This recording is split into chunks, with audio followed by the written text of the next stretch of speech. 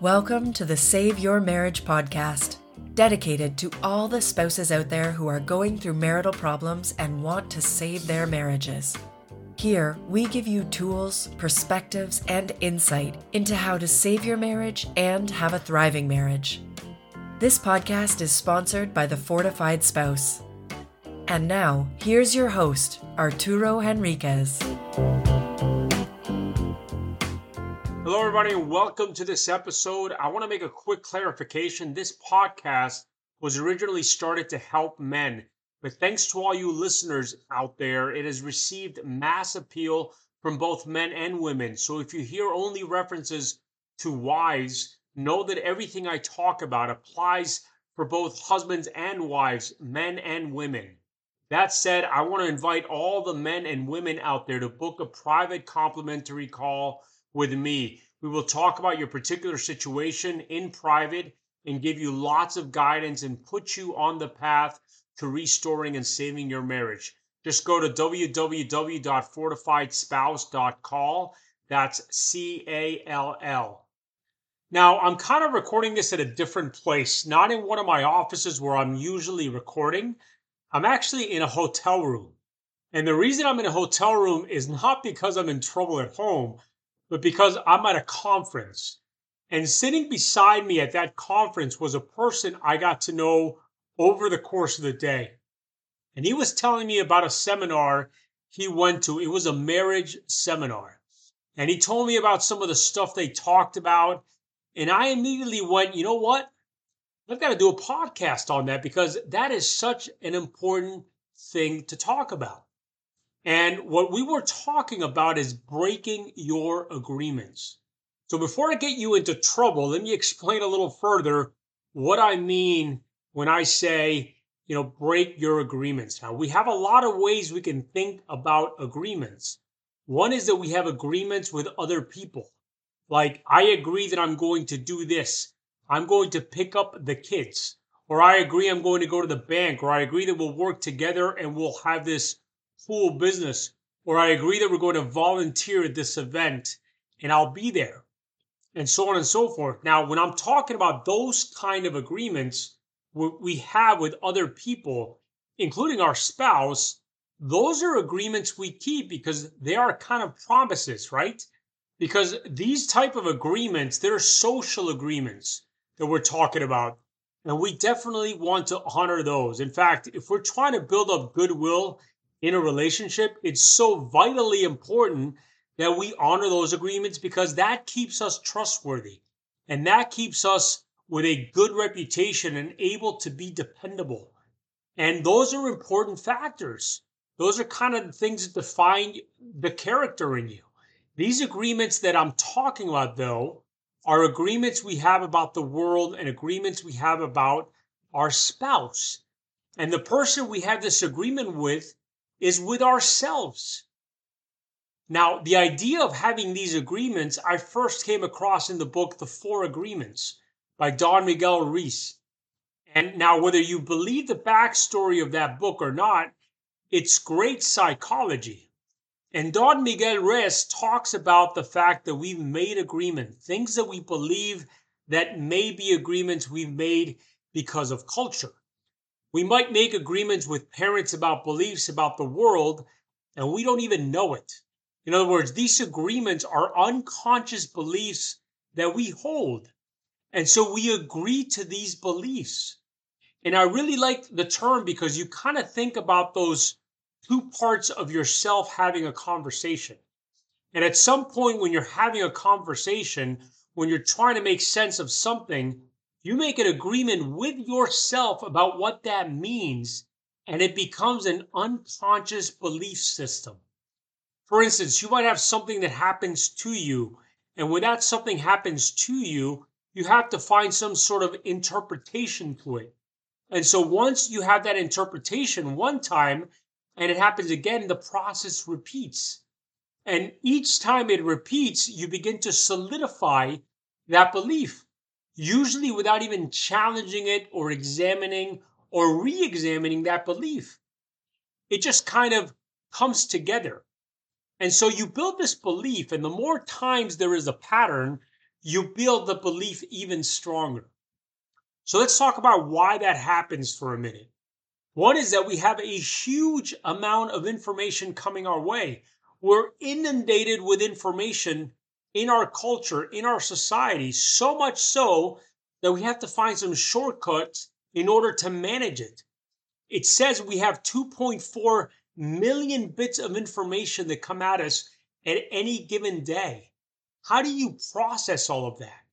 So our brain is designed to take in lots and lots of information. Our brain is designed to target information. And so we begin to take shortcuts in our thinking. And neuro-linguistic programming, for instance, will tell you that you will take some of this information, you'll delete some of this information, you'll distort some of this information, and then you will accept some of this information that aligns with your belief system. And these are shortcuts. And our brain is designed to do this because we cannot process 2.4 million bits of information. But our brain is not designed to take in that much information. And so our brain targets information. And so we begin to take shortcuts in our thinking. And unfortunately, some of those shortcuts are not always helpful for you or your relationship. And this is particularly true around these beliefs, these agreements we have about what's going on in our marriage, about what's wrong, about what's going on with our spouse, and usually even about ourselves, because we tend to be a little kinder to ourselves than we are to other people. For instance, there is the attribution error in psychology. And I think that's one of the important things to always remember. The attribution error says that if I do something wrong, I see it as I made a mistake.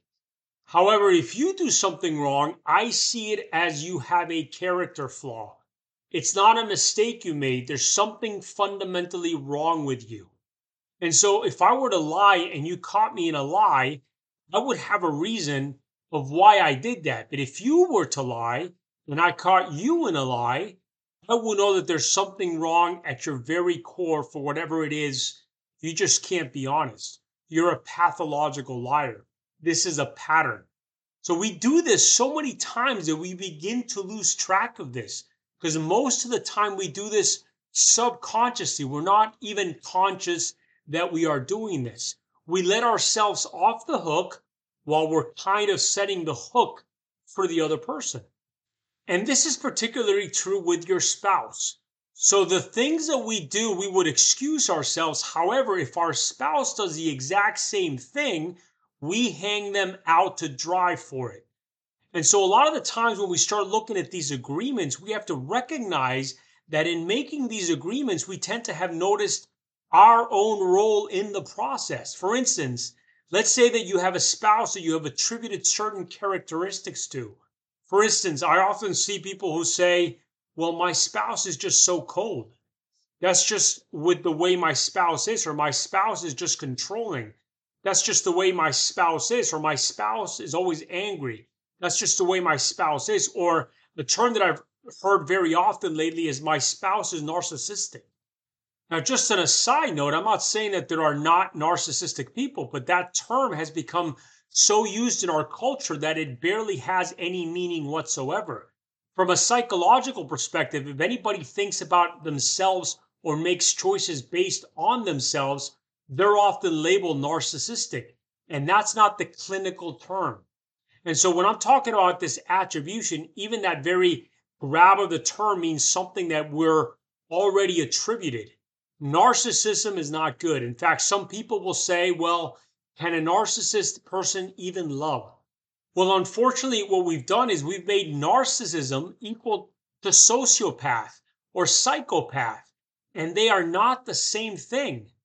So now I'm changing a bit of a tangent here, but just to say that sometimes we have these beliefs, whether it's about a spouse being cold or controlling or angry or narcissistic or dismissive or whatever, we want to add to that, those are these beliefs that we've built about a spouse, that people build about their spouse. For instance, let's take one, let's put it around a common place of conflict in a relationship, and that would be around sex. So maybe somebody's interested in sex and they approach their spouse and their spouse is a no. And so in that process, we have to kind of say, well, what's wrong with my spouse that they don't want to do that? Why are they rejecting me? And so if it happens a number of times, we take on that rejection. And first we might often say, well, there's something wrong with me, right? There's something that I'm being rejected for.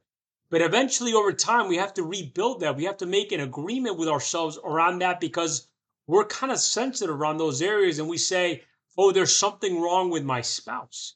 My spouse is frigid, or my spouse is unloving, or my spouse is unavailable. And we come up with all these pieces that make it about our spouse. So we make it that something is wrong with my spouse. And so we might say my spouse never wants to have sex with me, or my spouse always rejects me, whether that's true or not. And many times we use that as kind of the crux of the next actions where we say, well, I'm not even going to try anymore. I'm just going to give up. And then we might say, well, that's because I've been taught that that's not okay. Or that's because I've been taught that I'm not going to feel rejected.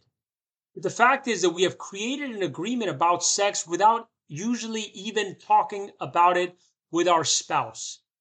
Or what about cold? My spouse is being too cold. There are lots of reasons why a spouse might act cold in a situation. And oftentimes it's not about me. It's not about you. It's about the spouse. And I remember years ago, at one point, my wife and I were having some discussions, and I kept thinking she was angry with me. And she finally said, I can be angry, and it had nothing to do with you. And that was one of those places where I had to really mark down in my mind to remember that just because somebody was in an emotional state didn't mean that it had anything to do with my actions or inactions. So the first thing we want to do is to kind of register that maybe it has nothing to do with me. Now it could, but the only way we find that out, instead of making an agreement with ourselves, we might ask and make an agreement with a spouse that if there is some situation that we're going to talk about it. We're going to work through those pains and troubles and see if we can get to the place where we're both on the same page about what's going on.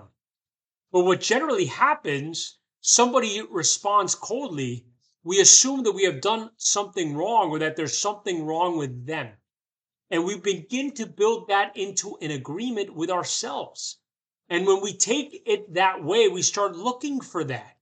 So if you start looking for a spouse being cold and distant towards you, you might begin to respond differently because you're afraid of what that's doing.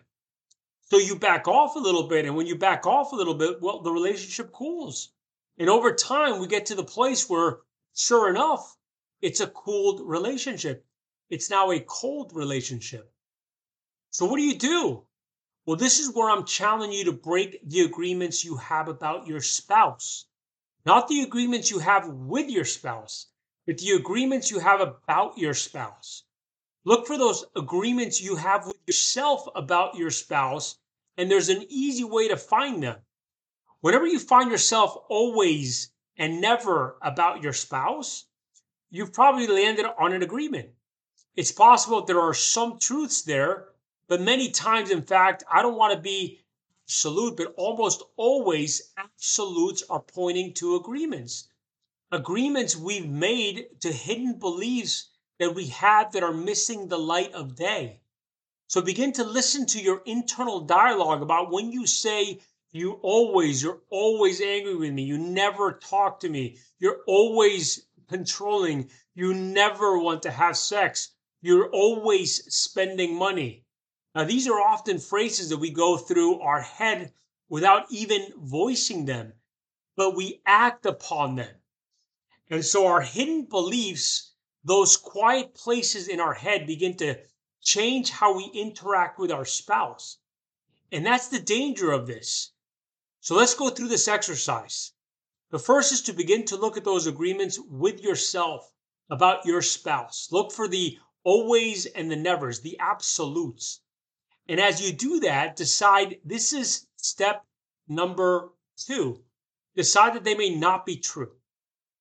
it's possible just suspend a place there that it might not be true. And then propose other possibilities. So when you say my spouse is always angry with me, you may begin to look at other possibilities. Well, there are times when my spouse is not angry at me.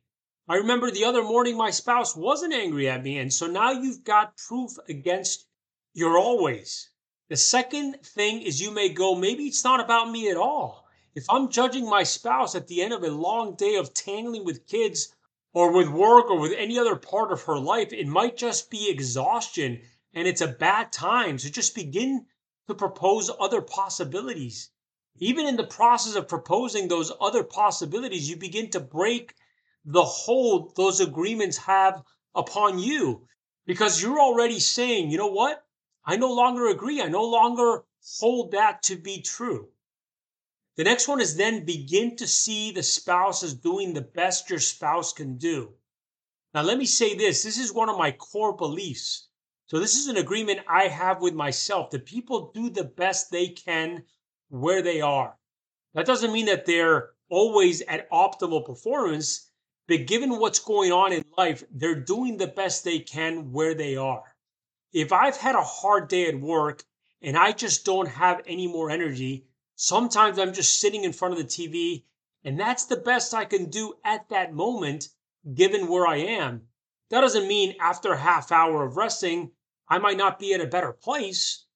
Or if maybe you've got lots and lots of stuff going on and there's just not as much quality time together, you may be able to say, my spouse is doing the best they can, given all that's on my spouse's plate, and I'm going to give her a break.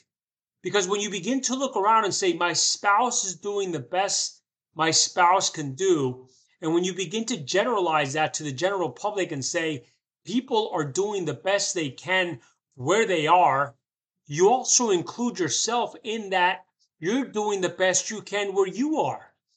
And then you can begin to work to do a little bit better because you change where you are. But begin to see your spouse as doing the best your spouse can where your spouse is right now. That can change in 15 minutes. It can change in 2 hours.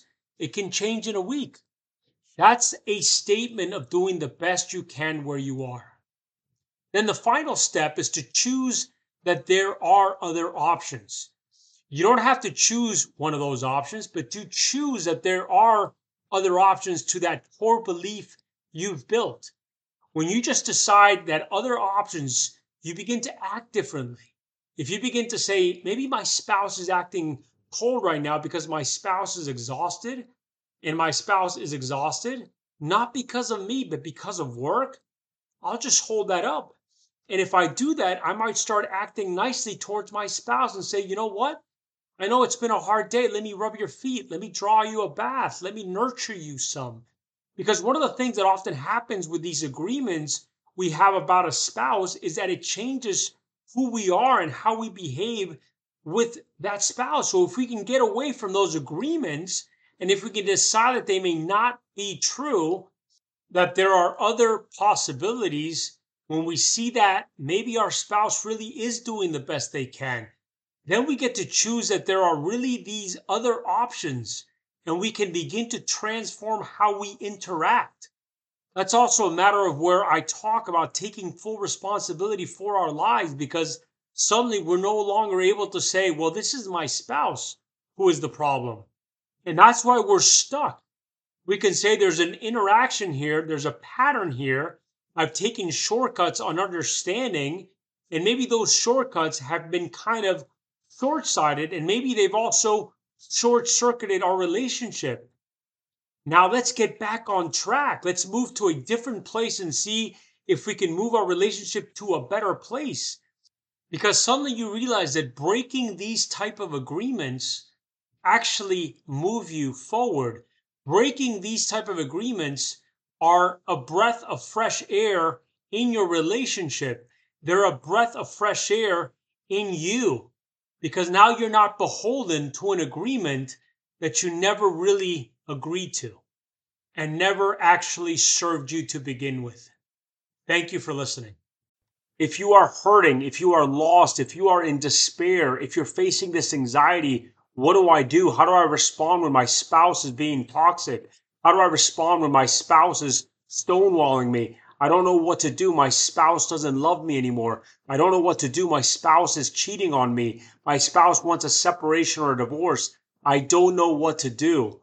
We can help you find those answers and give you those tools to learn how to stabilize the marriage, how to postpone and delay the divorce or separation, or win your spouse back from an affair, so you can work on yourself and gain the tools to become the man or woman, wife or husband that you should have always been and want to be, which has the highest probability of saving your marriage because it offers your spouse a new path, a new relationship that they cannot see right now. And I invite you to take part in the Fortified Spouse program. Go to www.fortifiedspouse.com and enroll in the program. The program is going to change your life, and it has the highest probability of saving your marriage. You have been listening to the Save Your Marriage podcast for men and women. For further information, visit The Fortified Spouse at www.fortifiedspouse.com. Thank you.